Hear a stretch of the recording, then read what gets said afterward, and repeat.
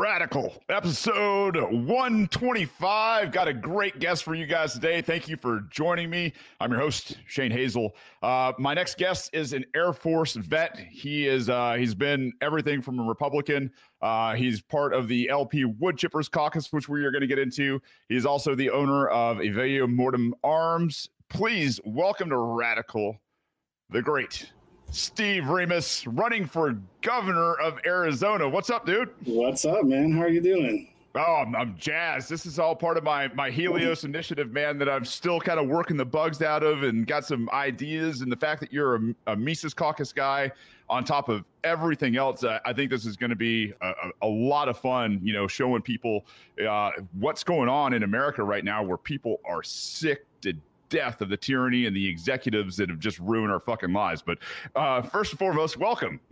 Yeah, man. Thanks for having me. I mean, we haven't done our like official announcement video, but I think most people, at least in the LP and in the Mises Caucus, know that I'm running. There's one other nominee right now for the Libertarian primary.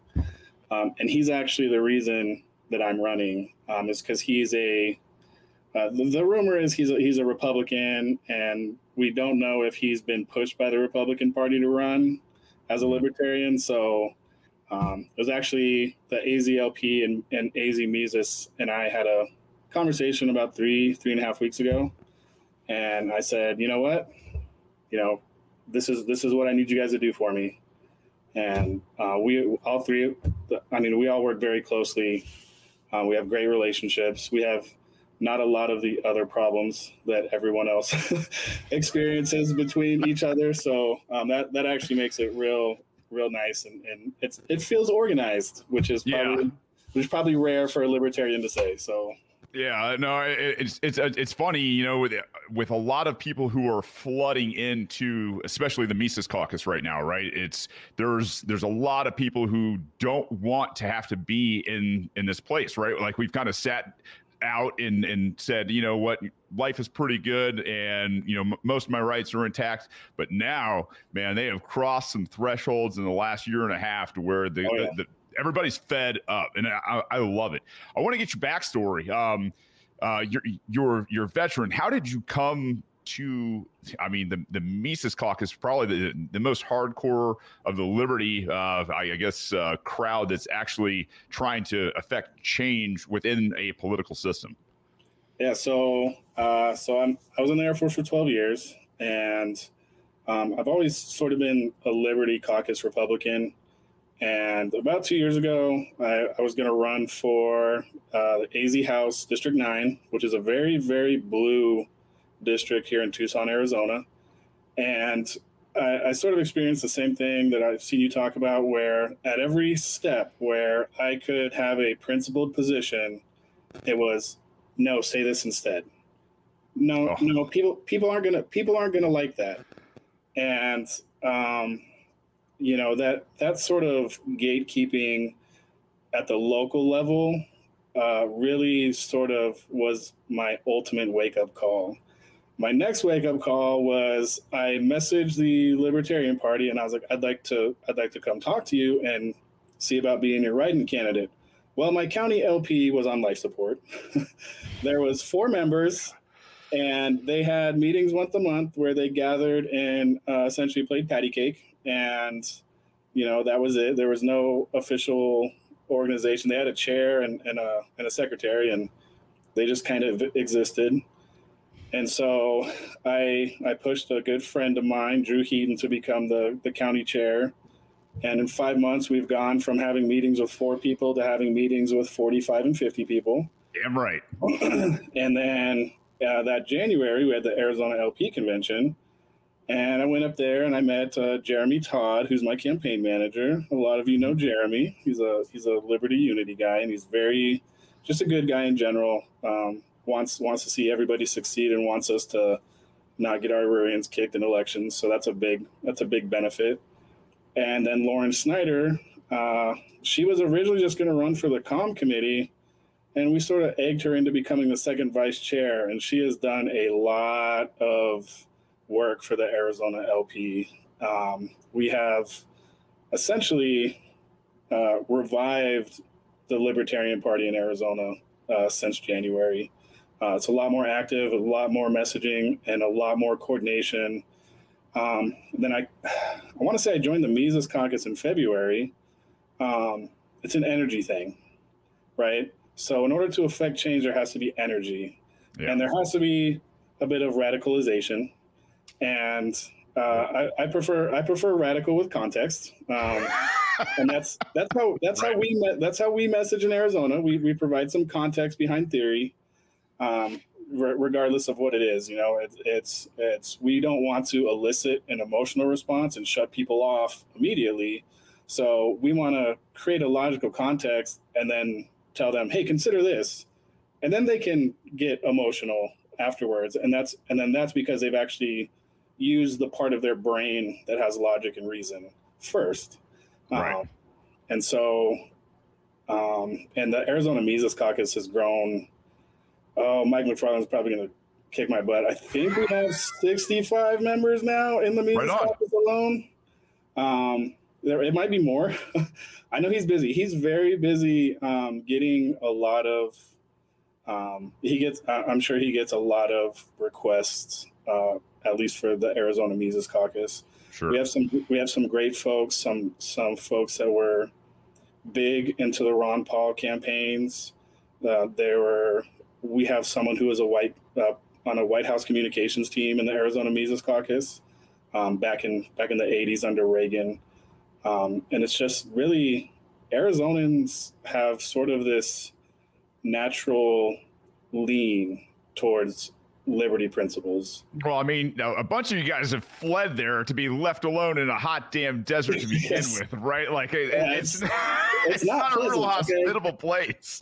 Like I grew up here, and I'm like, yeah, it gets hot, and I'll tell people all the time, I prefer the heat. There's a point where, once you get over 105, you don't it's not just a dry heat anymore, is it?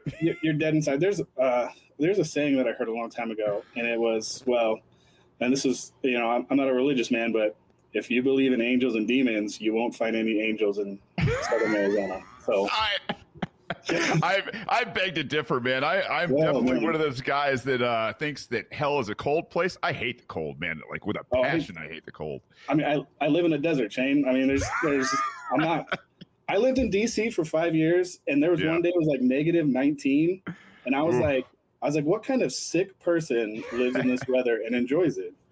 And that's right. So I came back to the desert. Yeah, right on. So you were a Liberty Republican guy. Trust me, that's one of the things that I near and dear to my heart is like, the Thomas Masseys of the world that are just, great guys. Unfortunately, they've kind of got a hold on the ballots. To be very blunt, it's like they have, between the Republicans and the Democrats, there are states you can't get on ballots. I don't know is Arizona this kind of the same way as Georgia, where you guys have got a petition for some positions to be on the ballot? So yeah, I have to gather 3,335 signatures for the primary. Okay. And then once you get on the primary and you win the primary, then you're on the general election ballot. So that is really focus one here is signature collection. Yeah. And with the combination of the organizational structure of the Mises Caucus and the Arizona Libertarian Party, there's I think my last head count was 120-ish people that can donate time here and there. That's enough to get 3,000, right? And yeah, do you know the guys Luke and Typo from Biting the Bullet by any chance? I do. I've talked to them. I've talked to them once or twice. Okay. I can't remember when I talked to them, but I think maybe it was a Mises meeting when I talked to them. But yes, I'm familiar with those guys, and we're actually doing surprisingly well in Maricopa. With our signature gathering, which is, Maricopa is the big, it's never gone blue county in however many years. And we've actually flipped a couple big conservative names up there. I don't know if they flipped to the Libertarian Party, but we can collect independent signatures. So they've at least signed my petition and endorsed a third party candidate by. So is that something that can happen? I mean, are you guys restricted to only having libertarian signatures, or can you have anybody's signature? Libertarian and independent only. Wow, what a bunch of trash! But there is an equal amount of independents as there is Republicans and Democrats. Wow. Okay. Very interesting. Yeah. Like these scumbags in the duopoly. I mean, they're always trying to do shit like that. It's like, you could take a Republican or a Democrat, that's sick of, whether it's the economics of the state or the criminal justice system, and be like, hey man, I'm running for governor, and you're a registered Democrat or Republican. They can't sign your petition. Like, nope. What the shit? Nope. And God, they suck. And here's the best part. So we had Kim Ruff running for state mine inspector, and the Republican legislature passed new requirements for that position in the beginning of February, I believe, which disqualified her. Unbelievable. It was just amazing. It was like you sort of know it can happen, but you never. There are people who are just like, it's not going to happen, and then you just witness it, and you're like, oh. I'm like, well, we knew this was coming, and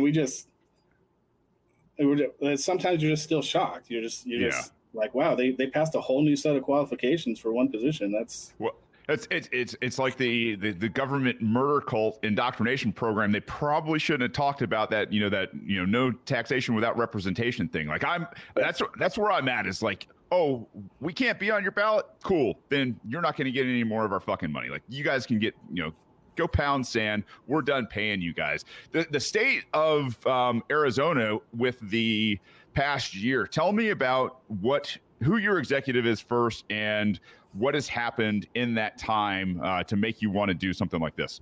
So Governor Doug Ducey is our current governor. He's in his he can't run again. He's done a couple good things. He put out some good stuff on occupational licensing reform, and he did some stuff with federal firearms law, to where any new thing that comes, we're not gonna bother, right? Right. I would have liked to have seen him obviously take that much further, but I'll give him his crumbs. However, so when all this stuff started and Arizona locked down initially, Doug Ducey was giving a speech, and he talked about how he met with Fortune 100 executives to decide the best way for business to move forward. Okay. So what that signaled to me was that small business was going to die. Right? Small business was the expendable thing that was going to get sacrificed. And when you go and you look at the Walmarts and the Targets and the Costcos, and you see that they put and you see that they put plexiglass in front of a register, my argument is I would have bought plexiglass for a lot of small businesses.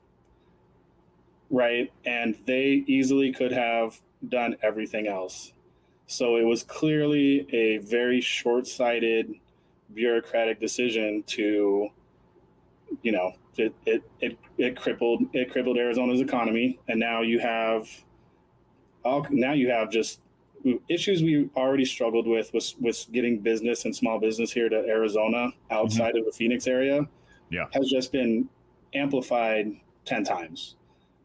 Tucson used to be a city that had Texas Instruments and Convergys and Cisco and all kinds of IT stuff, and it's Tucson's independent to left leaning, and its business policies and practices have chased that stuff away.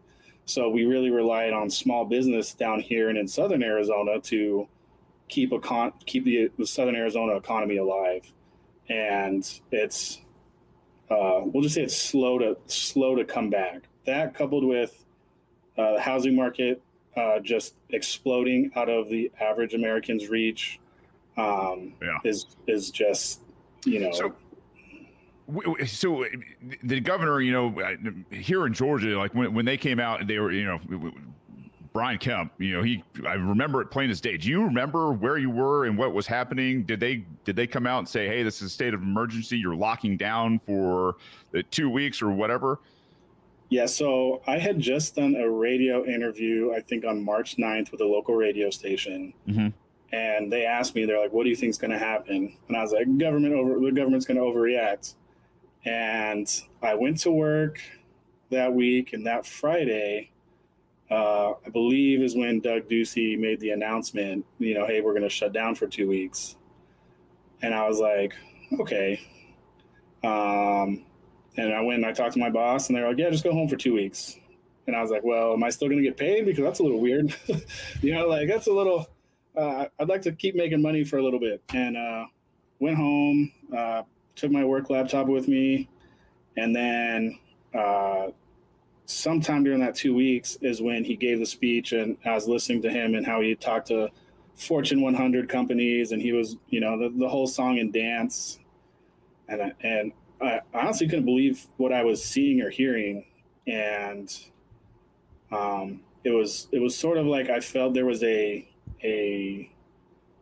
disconnect, like some message had not been thoroughly relayed to the states from the federal government, and we were all just sort of stuck winging it. Yeah. Yeah, I'm sure there was I mean, everywhere there's, carrots being dangled and threats being made about federal, tax breaks and federal monies coming into the state and everything else. I mean, that's just really kind of the heinous game that these guys have played, for a very, very, very long time. It's not just, in the past year, but it's been obviously amplified in that time. Now, in terms of where you guys are at now, are you guys pretty much completely open again, or are you guys still kind of struggling along? So we're officially open again. Okay. But probably around August of last year, a majority of Arizona, at least in southern Arizona, rural Arizona, we're just going to say we just sort of started doing whatever we wanted. And sort of like that is indicative of the spirit of Arizona is, okay, we played your game. I want to go to the gym, or I want to go eat at a restaurant. Yeah. And, there was still quite a few businesses that were following along with the ever changing narrative and guidance. But there was quite a few that were just like, you know what, like, the gym I go to, they told them they were going to find them every day. And he said, fuck it, do it. Yeah. They didn't find him. Right. They're like, he called their bluff. He was like, you know what? And cause he knows we all would have pitched in, he's got a gym of like 200 members. And we were like, hey, you know what? If you're willing to take the hit, we got bank accounts, brother, so yeah, right on.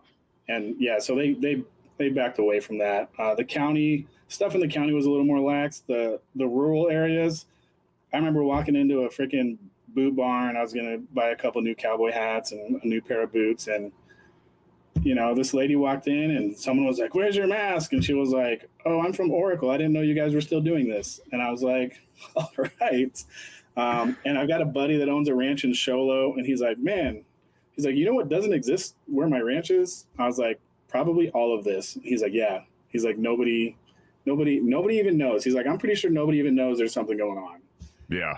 It's very much the same way up here in the mountains in Georgia. It's like, everybody's like, fuck these guys, man. Like, we're going to go do our own stuff and we're not going to really bother. Yeah. It hasn't, it's been such an interesting dynamic between outside of the cities of the MSAs, right? And you go into the city and everyone's freaking out. And, you go about 15 minutes outside of Tucson or outside of Phoenix, completely different world. And those are the folks that are most fed up with the duopoly and seeing just constant. I mean, the candidates that are announcing for governor right now, I mean, right now with everyone that's announcing, our whole plan is to just do a sanity check and be like, hey, Steve sounds pretty like sane. And here's what your other choices are saying. Right. And everyone's just kind of like, oh man, shoot. Do you guys have a Trump candidate in the Republican Party out there yet? Oh my gosh. Do you ever?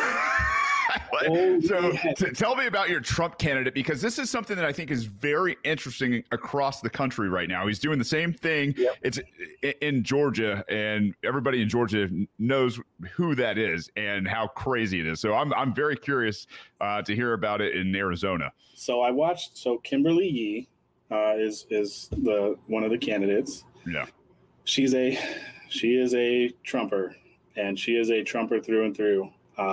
Not only in her announcement video does she talk about the wall and making America great and all this other stuff, but she even points out, so we have a lot of people fleeing here from California, right? For good reason. A good 60-70% of them are fleeing to not experience California anymore, right? They're I would consider them acceptable Californians. I'm willing to forgive them for their trespasses, but whatever. Right. And she, in her announcement video, basically suggests something along the lines of preventing Californians from coming to Arizona, right, and or building a wall between us and California. Now, part of me is like, maybe there's some tangible, legit idea behind that. But then I'm also like, you've got to be effing crazy that this is in your announcement video. right. But she's like the popular GOP candidate.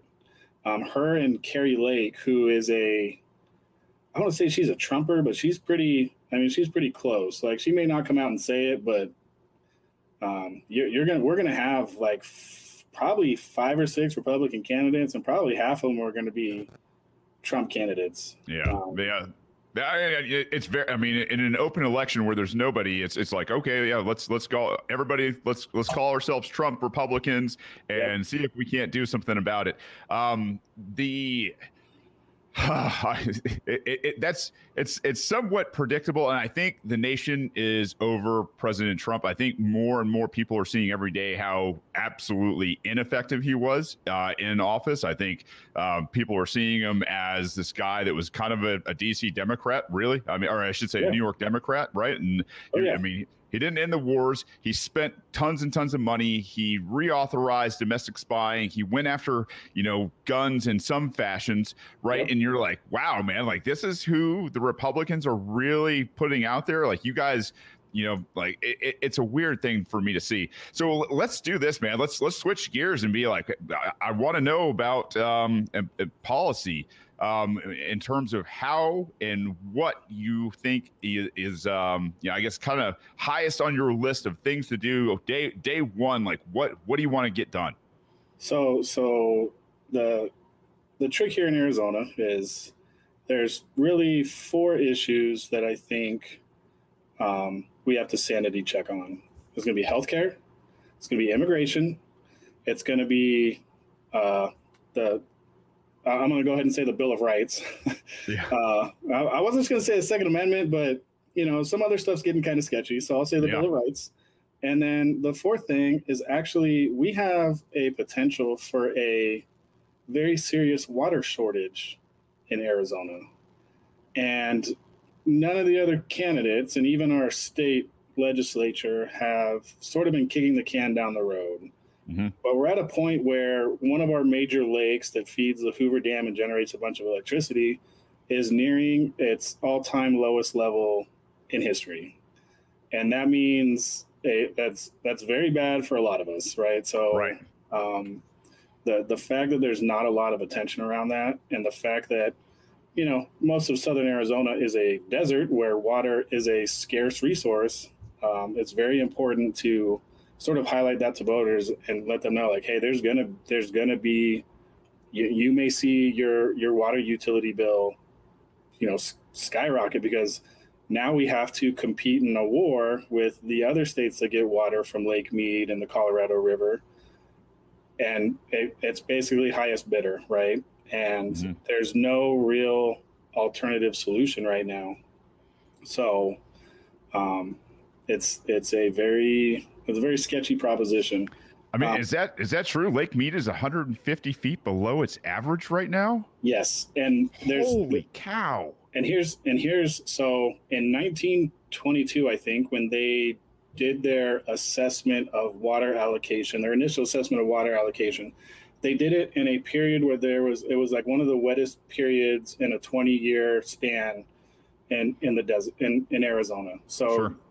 you know, as the 100 years have gone by, you know, it's sort of been like, oh wow, like we have to keep adjusting the water allocation. Well, had we had historical charting and done all this stuff, you know, 100 years ago, our allocation tables and how things are used would be a lot different. Sure. And that's just it's an unfortunate side effect of how rapidly the West progressed from what it was. Yeah, I mean, so obviously a huge issue just supporting life. I don't think a lot of other states, you know, have to worry about it, especially east of the Mississippi. Yeah. What are your plans there? Are your plans to, you know, are there restrictive rain capturing laws in Arizona? Is there places where, you know, private industry could go out and do some very important work in terms of creating reservoirs? What's the plan there? Yeah, so currently I can tell you right now that they created a oversight committee that's going to spend $160 million. Perfect. To think about ideas. That'll solve it. Yeah, we're gonna think about it for $160 million. Which who's already got, who in the private industry's already got the fix for this? So I was talking to a gentleman on Twitter last night, and he was talking about aquaponic farming, and I see that working probably fairly well in northern Arizona. Mm-hmm. I'm pretty sure the fish would boil here in the desert, so that's probably not a valid. And what I know the oversight committee is looking at is finding a way to get water from the Mississippi Valley over to here, but the Baja Peninsula and down through Mexico is quite a bit closer. So way closer, yeah. You're looking at some sort of international agreement that is probably the best solution, and is probably going to actually create jobs and create, you know, some form of a more sustainable life in the southern part of the state. And I think that's probably, at least in my opinion, that's the best solution, is to work directly south. So do you think maybe a desalinization process from the what is it, the Baja Peninsula? Is that the Bay of what, Cortez? Is that what that is? Yeah, I can't remember off the top of my head either. But that's kind of what you're thinking about, huh? I feel like that is the best, most efficient, most affordable solution. You know, I'd love to see some aquaponics farms around here, and we do have some smaller ones around here, but I mean, it gets, like I said, it gets 120 degrees in the summer. Mm-hmm. And, you know, you're gonna spend a lot of money to keep that facility, you know, from evaporating. Pretty much from evaporating, and keep, you know, the aquaponics and the fish and the whole idea, I think is probably a little more expensive in the long run and a little harder to maintain for farmers or private industry in southern Arizona.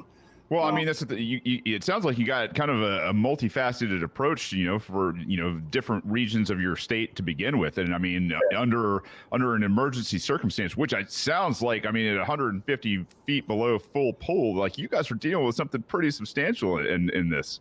Yeah, it's one of these things where I believe 10 years ago, 15 years ago, it was brought up and discussed. Mm-hmm. And they talked about the creating some pipeline out to the Mississippi Valley or whatever. And I just don't see the validity in that. I can't reason to how we just don't go to the closest water source. Well, you know, as somebody who spent a lot of time with engineers, the idea that you're going to introduce more potential fail points over distance and time and all this kind of stuff, which are open to God knows what America is going to face in the next 5-10 years, right? Oh, yeah. You're like, maybe we ought to go with the least amount of fail points and, you know, duplicate our efforts in different ways and redundancy and everything else, so that, you know, people aren't dying of dehydration and things like that in the future. Yeah, and it's, you know, my biggest concern is I would rather it be an agreement between the state of Arizona and Mexico than the federal government, Arizona and Mexico. Um, and there's multiple reasons for that. The federal government is infamous for just ignoring infrastructure, Mm-hmm. and water as a resource for life is very important down here. And that's, you talk about regionalizing the state. Well, the northern part of the state is very green and lush and very nice to be in. Once you get to the middle part of the state and you come south, it gets really hot, really It dry, fades. and there's not a lot of water. So there's two different approaches where if we can take some of the stress off of Lake Mead, then that allocation lessens and we can provide water for the southern to middle parts of the state and even parts of Mexico, because they're a desert too. And Yeah. I think it provides an opportunity for cross-border jobs, and freedom of movement is a big principle. And obviously the wall is pretty much already built. Is it real? So yeah. This was one of your talking points there for a second. Is when you talked about water and immigration. Immigration in Arizona. I mean, I imagine it's even more so like Georgia, because it's like I see anybody and everybody who has migrated here from Mexico, and most of them are outstanding people that work their asses off and have a culture that's embedded in our society now anyway. Yeah. So Southern Arizona is, it's European, it's Spanish, it's Native American, and it's Mm-hmm. Mexican. It's it's a very unique part of our culture. And anyone that thinks a family crossing the border is coming here with malicious intent is sorely mistaken. There's ways we can improve the immigration process as a state. Mm-hmm. And the physical borders, we've been trying, and I say we, and I use that term loosely, the federal government has been trying physical borders since I believe the mid 90s. And there's always a flaw in the design. Yeah. And they always never work. So through the process of failure, I feel like we can eliminate the idea of, all right, now there's a great, ugly 18-foot wall along southern Arizona. Thank you for putting that there. And now we can actually focus on the real issue, which is the cost and efficiency of the process. Most of these people come here because they want a new life and they want to work hard and they want to provide for their families. And that is really the foundation of American virtues, is come here and make your own opportunity. And there's a lot of Americans, and I'm not going to mince words here, that are lazy. I'm sorry. Look at what's going on right now. I mean, it's a proven fact that people are not willing to go out and do jobs, for what are they talking about? $15 an hour. If they're getting paid right now, $15 an hour, a lot of people are saying, "Nah, man, I'll just sit on this government assistance until it's gone." And that's that's great for them, because the longer you stay out of a skilled position, the less valuable you are. So, good luck to everybody that's taken up that ideology, but it's a failed ideology. It's failed for good grief. It's failed forever. And there are opportunities, and these opportunities come with, because everybody's sitting on their laurels, these opportunities come with a lot of potential. And if you show up and you work hard, you're gonna progress, because everybody else is stuck. I think Arizona's getting rid of the federal supplement to unemployment on July 6th or July 14th. Mm-hmm. That's less than a month away, guys. I would not be waiting, because when you go from $600 a week to less than $200 a week, you don't have an option. And that's, and we talk a lot about individual responsibility, and it's just, are you willing to put yourself in that position? I, for one, am not. I would rather do the things that I need to do and work hard and, be my own boss and whatever it takes to make the life I want. And there's a lot of Arizonans that feel that same way.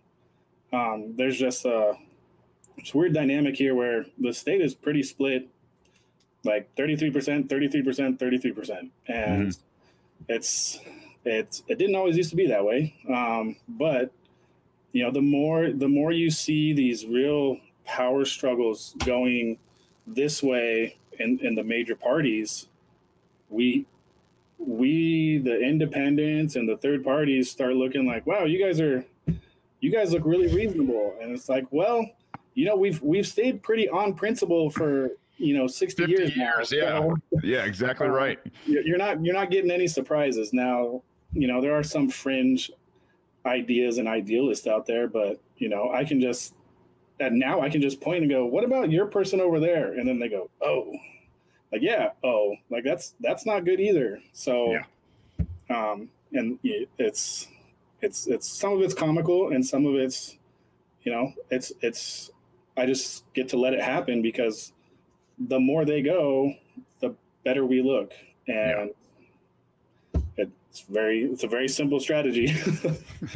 So basically to sum it up is Arizona's open, and we need workers, and we need people in here, getting after it with, great values and everything else. So let's address, this idea that, everybody and all the fallaciousness that, there's just bad, scores and scores of bad people coming in, right? They're letting people out of, the cages in places like Guatemala, where Kamala Harris was this week, in Mexico, and they're saying, don't come. And, you're sitting there going like, where were you guys when Trump was doing this shit? Like, you guys are now saying the same. It just speaks so much to the idea that they're all the same. They're all controlled. Yep.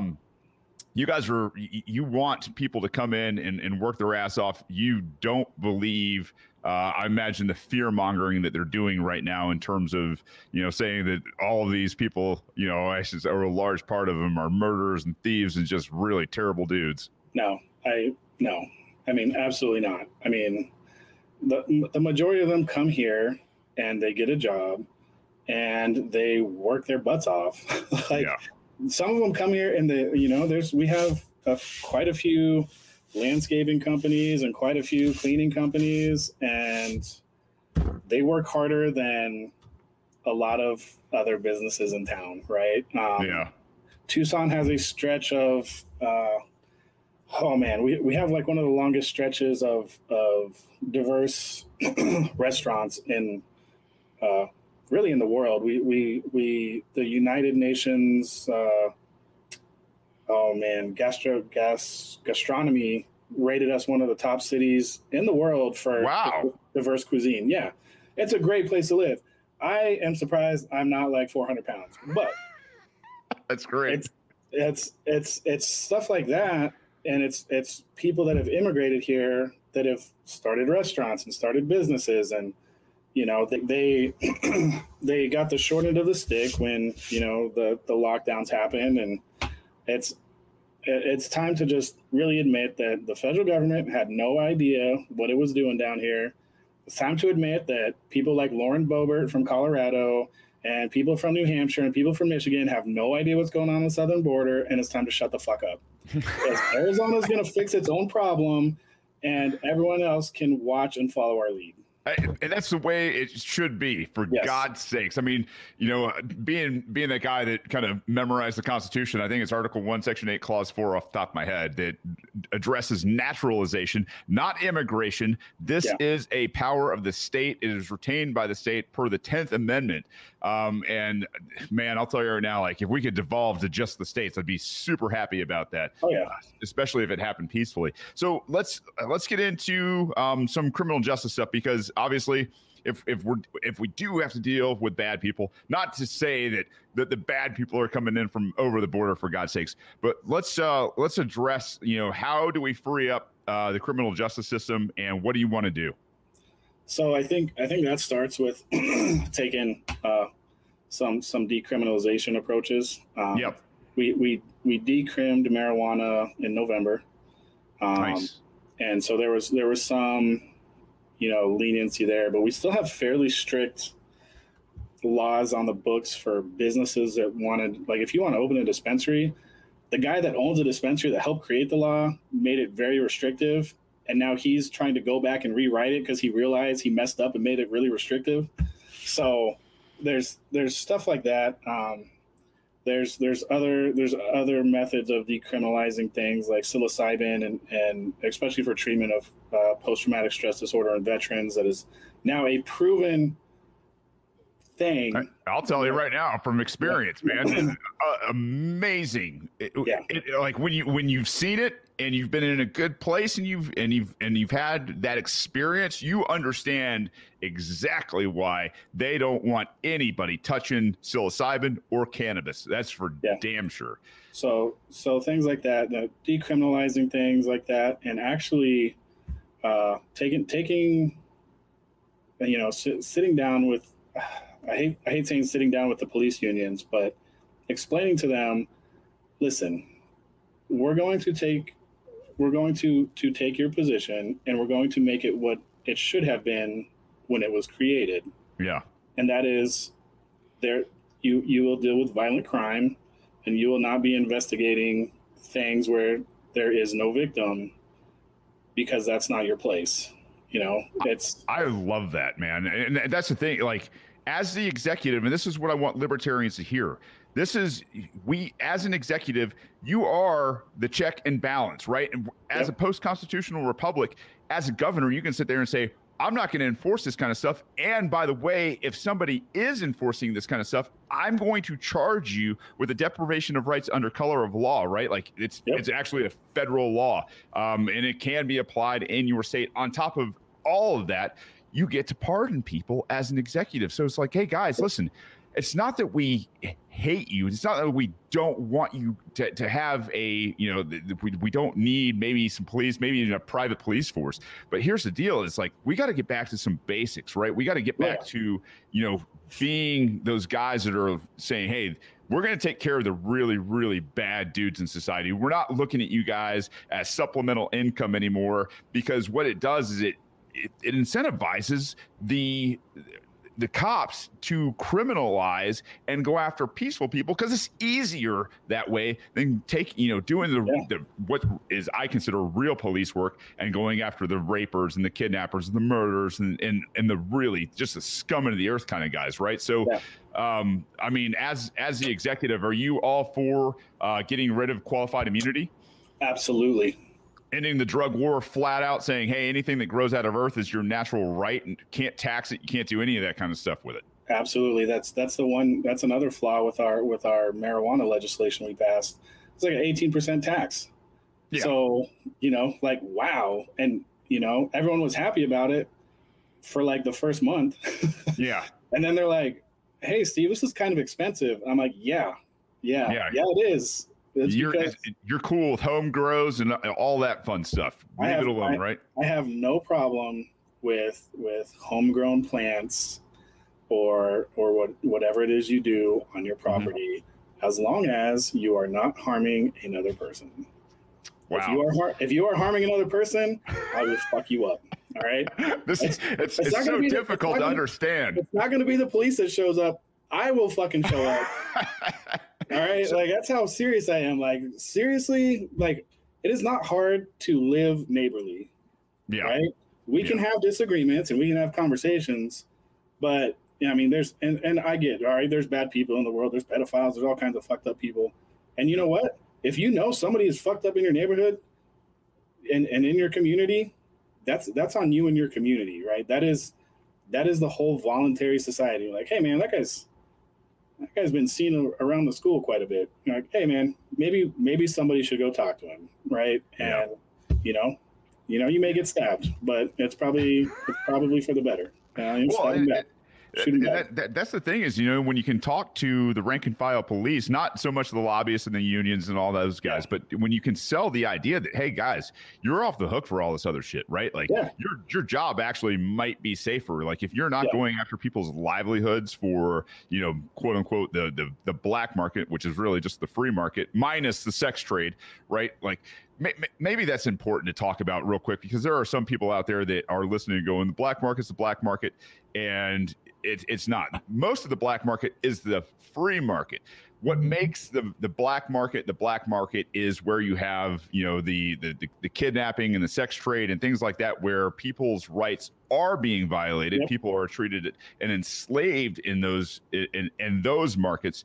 You know, obviously you can't buy and sell humans. They're autonomous and they have rights. And, you know, the first person that does that is the person that we should talk about, you know, with the wood chipper caucus, right? The LP wood chipper caucus. We were talking a little bit about this before we got on, and I kind of wanted to leave people with this impression. Like, this is a man that is absolutely down to really make a difference in what's going on in human trafficking and pedophilia and all that. So explain the wood chipper caucus to us.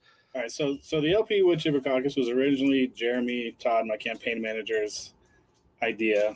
And it stems from basically that there's this notion that there are folks inside the Libertarian Party that accept pedophilia as a libertarian thing.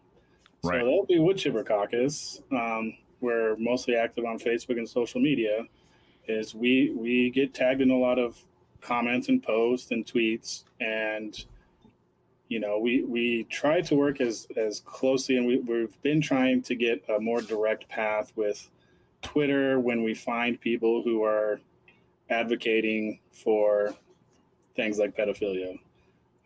The advocating for the abuse of a child is as great of a crime as someone that is an actual pedophile. So the LP wood chipper caucus, you know, I think we're close to like 1,000 people on Twitter right now, 1,000 followers.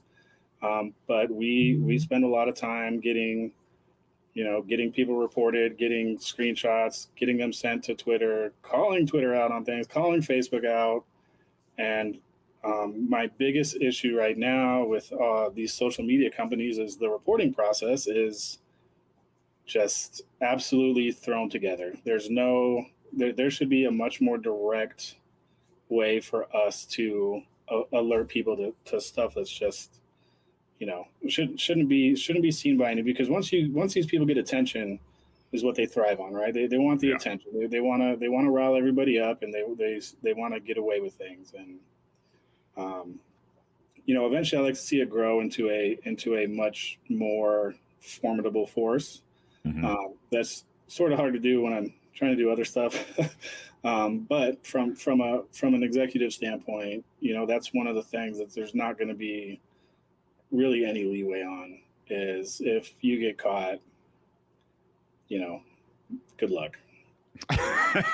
Welcome to the jungle. Yeah, man. Yeah, or the desert. Hey, here you go, man. Yeah, we're not going to kill you, but we're also not going to help you survive. I trust me, I get it, man.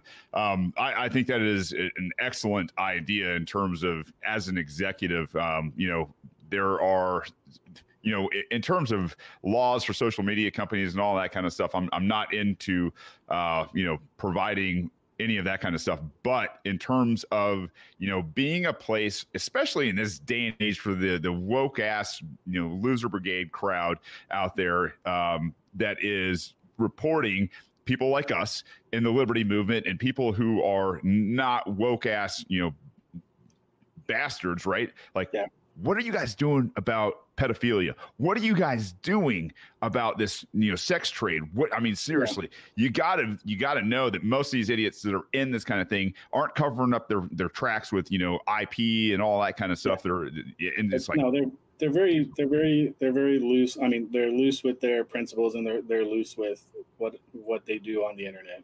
You know, I've got my doctorate with a focus in cybersecurity. So if I really need to get involved and do something a little more serious, I have the tools to do that. You have a doctorate in cybersecurity? Yeah, so it's a business degree with a focus in cybersecurity. So yeah. Damn. All right, we got to talk about this for a second, because what's going on in the United States right now is insane, man. Let's do this shit. Like this, you look like you're passionate about this, like it's your thing. The cybersecurity attacks down here in the Southeast, and then the cybersecurity attack on the meat and all that kind of stuff. Tell me how full of shit these people are that this is happening now. So, this goes back to the government infrastructure problem, right? Yeah. There has been this has been knowledge for this has been public knowledge, at least in my academic endeavors, for at least 15 years, that Yeah. anybody could tap into any of our infrastructure grids and critically harm the United States. Yeah. That's been common knowledge amongst cybersecurity experts for, I mean, even longer than I've studied it. So, the thing that bothers me the most is supposedly the folks that hacked the meat plant. The FBI was able to get the cryptocurrency back because it was in an exchange. So my concern is most of us that deal with crypto know, not to leave your money in an exchange. So it's either a very short-sighted and very stupid person that thought they were going to get away with something, or and I don't tend to give into conspiracy theory unless I feel like there's a lot of questionable things being told. Mm-hmm. So and you link that up with, well, okay, so the SEC has a lawsuit against Ripple.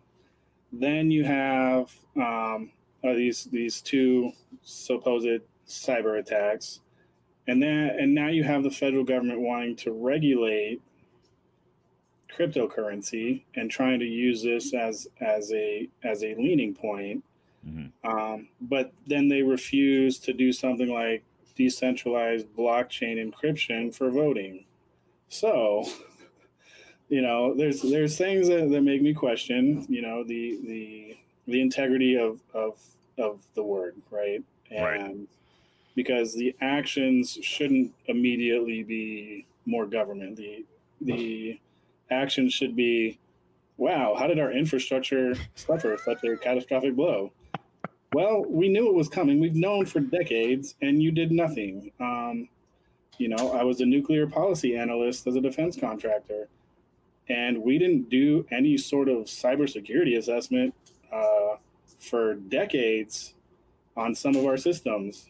And so when I did a cybersecurity risk assessment, and everyone was like, what does this color mean? I was like, that color means bad. That color means we have no idea what we're doing, and that's the whole government. And cybersecurity is so difficult because the bad guys, the bad actors, typically get better technology, better than somebody like me or even the government, to try to prevent them to do something. So it's like the good technology is always two steps behind the bad. Well, it's going to be late. And that's the thing, is like in this day and age where, technology is just flying through, Yep. it's so condensed. It's like as soon as you get something, next year it's going to be obsolete, and a lot of times by design obsolete, right? Because they're like, Yep. oh, hey, we'll just release this next year and we'll keep that revenue stream coming, right? So, man, boy, I could go down rabbit holes with, conspiracy. Like, I mean, literally, there's a great book back in the day, 1 Second After, and I'm trying to remember who wrote that book. But it was one of those things where they talked about the American infrastructure, especially the power grid in that one. And you're like, whoa, man, like this is really, really vulnerable. This is back in, I think, I don't know, maybe late 90s, early 2000s sometime. Well, yeah, you can, I mean, if you have the right know-how and you don't need a lot of it, I mean, you can even, like the seismic monitors for earthquakes, you can hack into those.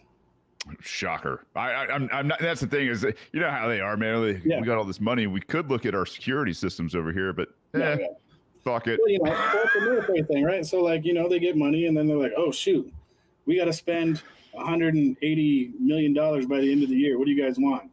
Chairs. It's always chairs. Yeah. They always buy chairs. In the military, they're like, we got to buy some chairs. I'm like, we just bought chairs. And they're like, well, these aren't these aren't $500 chairs. And you're like, why do I need a $500 chair? Why don't you freaking buy me some, some better encryption on our freaking network?